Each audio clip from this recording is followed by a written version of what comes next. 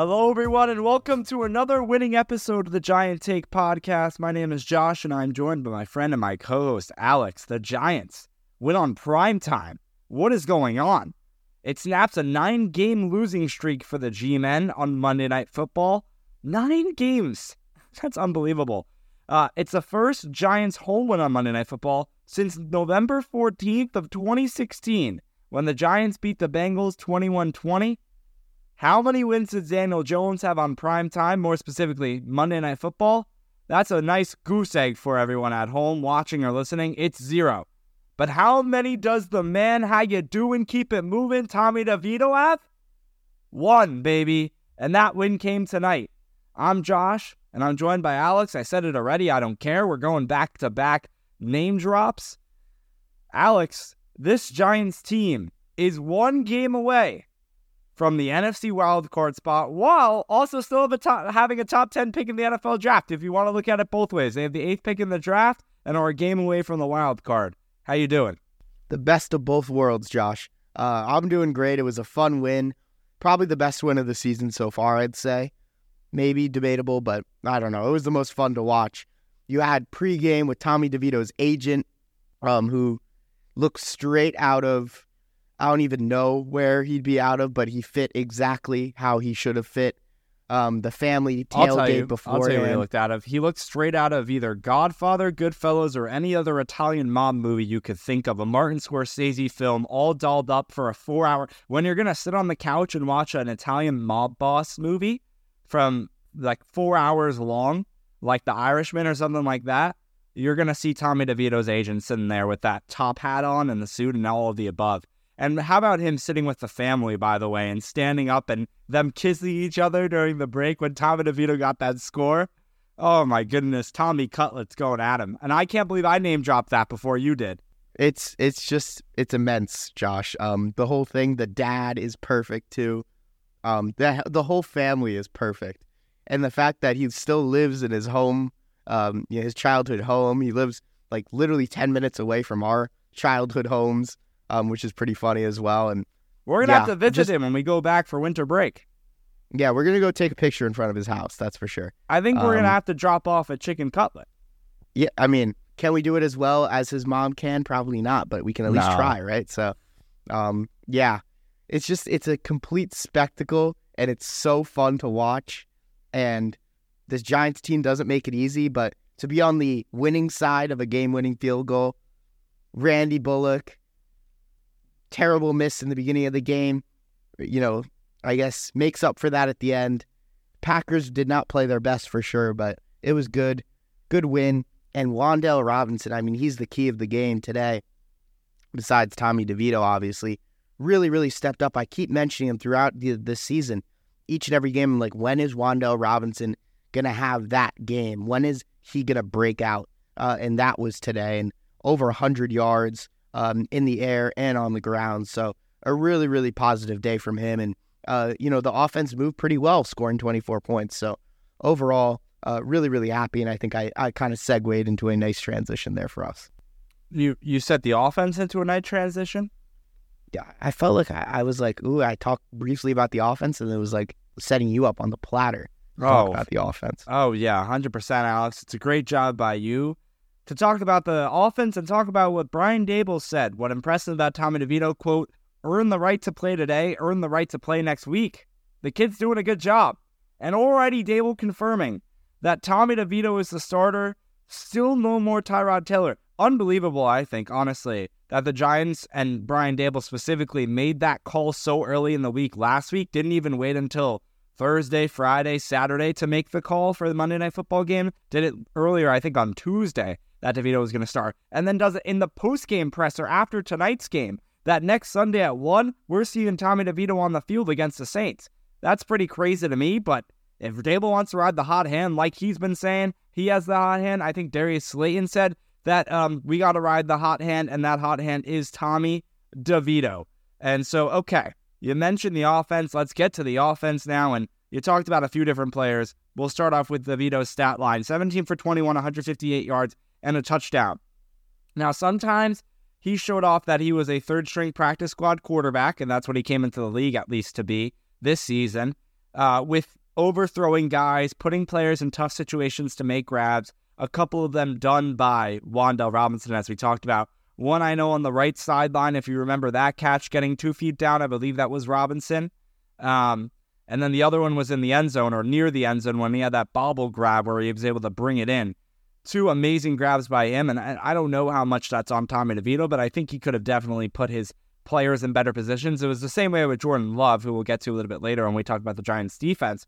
Jordan Love also made it very hard on his receivers to make grabs, but let's be honest, Alex, Tommy DeVito outplayed Jordan Love tonight, and I think that was very obvious by the amount of completions he had to attempts. 17 for 21 is a good stat line, and yes, he was able to just do enough. Over 150 yards is not crazy, but he was 10 for 71 on the rushing game attack too. Tommy DeVito, the versatile quarterback, getting it done with his legs as well, and a very good job by him there.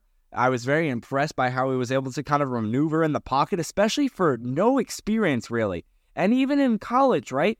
This guy played on 2 separate teams. I believe it was, I know it was Syracuse, and then I think he transferred to Illinois, if I'm not mistaken. He wasn't too great on either of those teams. And he comes into the NFL, becomes a starter after 2 of the starting quarterback and the backup quarterback go down. And right now, in his 3rd or 4th game playing for the Giants in the regular season, he's looking like a decent-ish quarterback.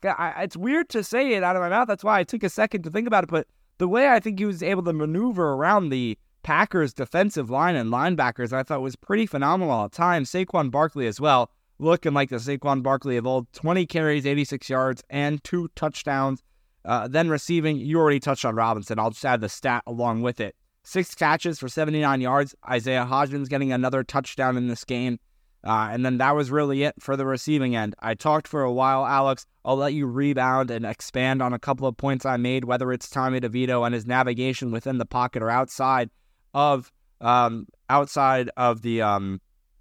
oh my gosh, what is it when they call intentional grounding and it's the tackle box? There we go. That's what I was gonna say in outside the box.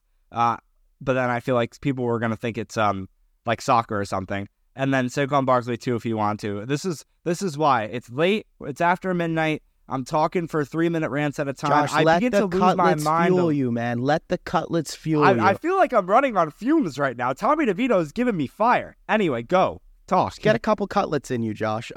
What I would say is I apologize, Tommy DeVito. I was wrong. Clearly, you're the better option over Tyrod Taylor. I'm all on the Tommy Cutlet train. I'm just kidding. Josh is giving me a look right there. Tyrod Taylor, let's be honest. For everyone listening on audio, I still don't believe that he's the better option. Still, no, I know he's even not. after He's not. No. Okay. We both agree. He's not. Is it a fun story? Is this so much more fun than Tyrod Taylor playing? Yes. Am I happy that DeVito is playing and this is all happening? And I got to see his agent come up in the top hat and all black fit kissing his father? Yes. I feel like it's honestly, I know I keep on saying I'm going to you and then I keep on cutting you off. I'm sorry. I feel like it's honestly, like you said, it's engaging. It's like making the Giants games that are supposed to suck to watch, fun to watch. Yeah. And it gives me sort of like a, what is he going to do type of atmosphere. Like I feel like I'm watching an underdog story movie. Like I literally feel like I'm watching either like a reality TV show, which is about the family, and then mixed in with the story of how Tommy DeVito is going to play. And it makes you sit on the edge of your seat and watch these Giants games with a lot of just more fun in the atmosphere. I'm like watching the game tonight in my room, and I'm like, is Tommy DeVito going to get this first down? Like, it's like, and when he gets the first down, they're going to pan to his family. What is his crazy dad going to be doing? Is his agent going to kiss someone? Like, it's so exciting. What's happening with this team? So, yes, Tyrod Taylor is still the better quarterback when it comes to the football field, which is what we are here to talk about, even though it is much more fun to talk about Tommy DeVito and his family's antics. But, yeah, I mean, he was really solid today. And you said, Josh, the main difference was that he was able to step up in the pocket. He didn't take those sacks. And in that final drive, that 2-minute drill, he was able to really find those short passes, those checkdowns. Whether it was, I think it was Darius Slayton, then it was Wan'Dale. then Saquon Barkley, then Darius Slayton.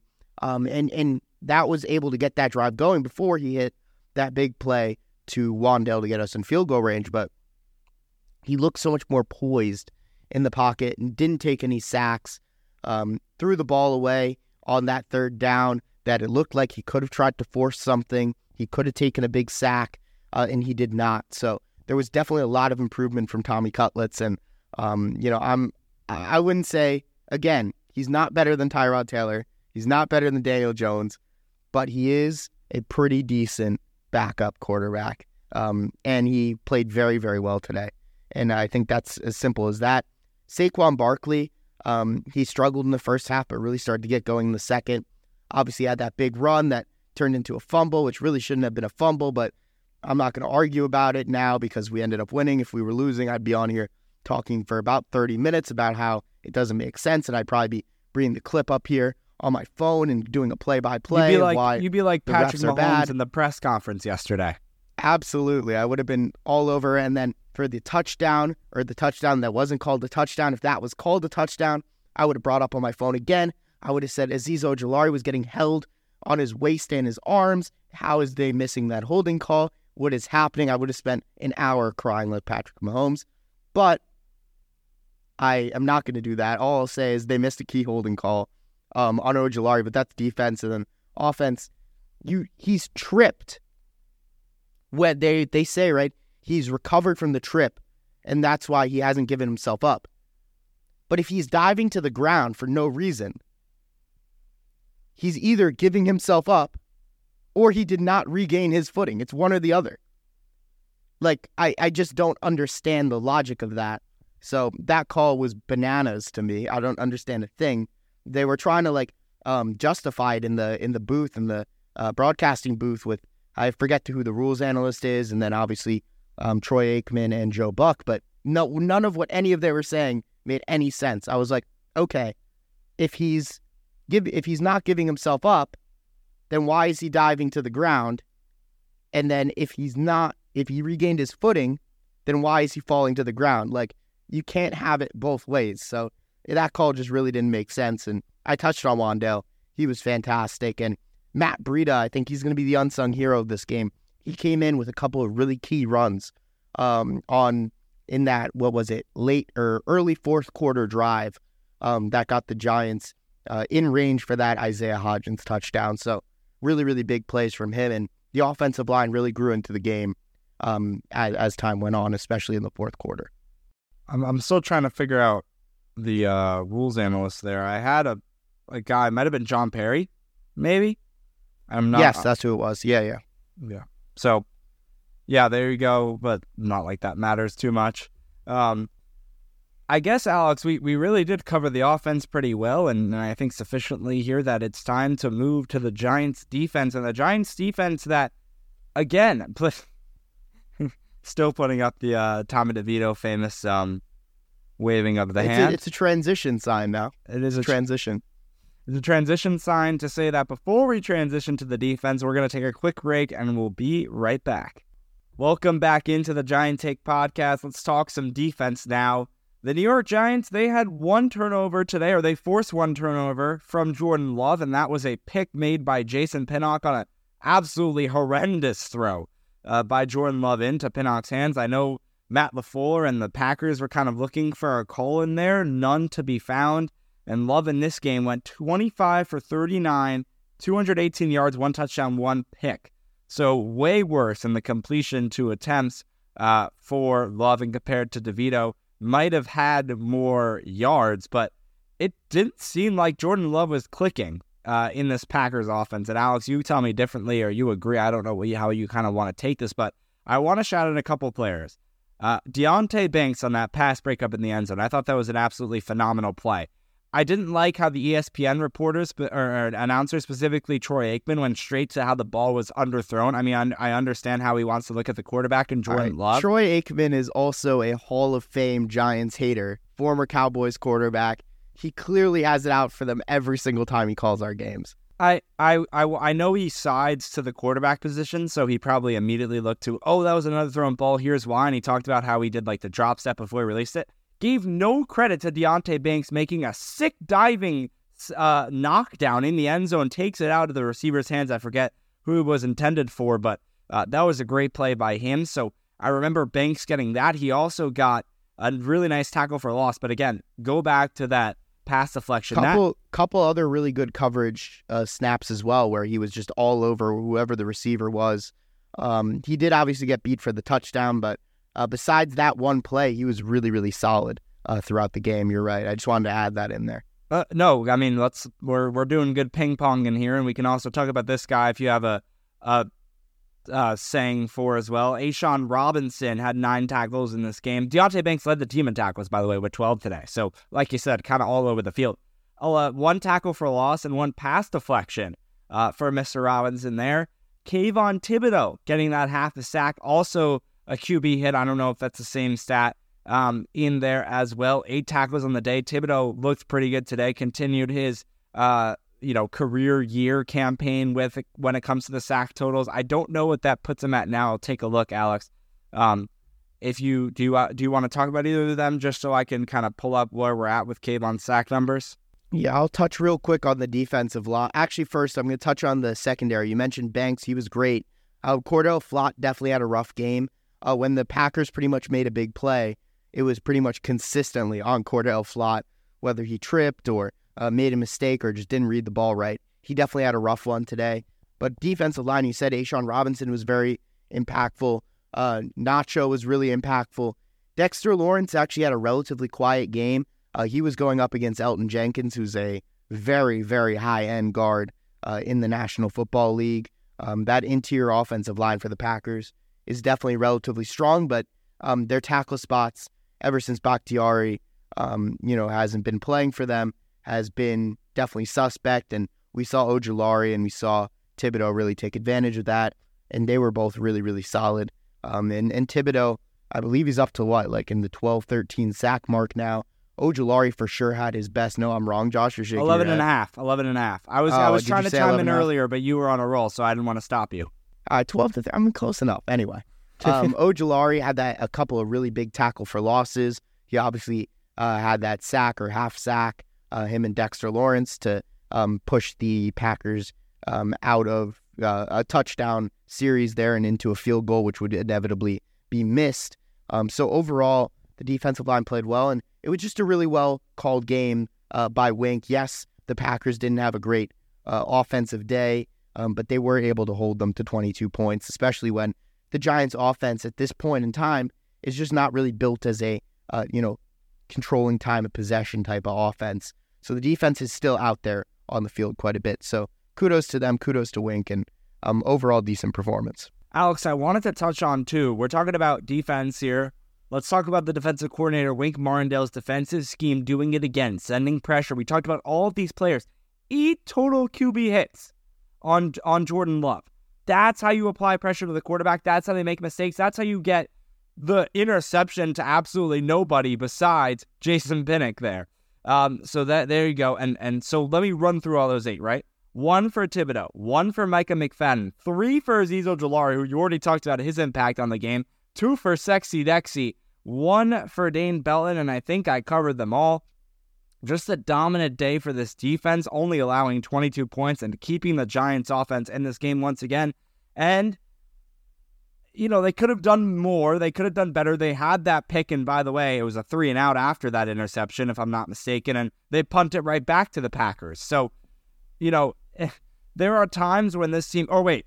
Was it that or was it the fumble? Wasn't there a fumble on special teams that the Giants recovered? So we recovered a fumble, and then our punt hit McCain, and they recovered that. So which one did we go 3-and-out? Did we actually score points off the interception? We might have. All right, now it doesn't matter. Josh, you're testing out my memory now, and I'm goldfish. So yeah, this is you rough. are. So I don't remember either, unfortunately. You have to give me a stray like that. I mean, this is obvious. We've mentioned on the podcast before. This you is have known. an This awful is known. memory. Awful memory. It doesn't matter because I don't remember it either. But there was one. What I'm trying to go at is I think the Giants, one of those chances, whether it was their muff punt or the interception, where the team, our team, the Giants, went 3-and-out right after that moment. And I think the offense, obviously, they always could do better in scoring more points and giving this defense a better chance to hold on and win. But they did just enough. And someone who could have done more, but also did just enough is, we'll get to the special teams because we need to have a segment on that in this episode. Randy Bullock, big boy Randy, went 1 for 2 in this game. Missed that field goal early. I've never had less confidence in a kicker than I do in Randy Bullock. But got the game winner, and that's where we end. And Alex sent me the stat line that ESPN showed right when the game was about to end, and Randy Bullock hit that game winner. 7, I said you sent that to me. 7 for 13 on lead-changing field goal attempts in the final 2 minutes of the fourth quarter or overtime. That is not a stat you want to read from a kicker. 7 of 13. That's like a 3-point percentage or something. 7 for 13.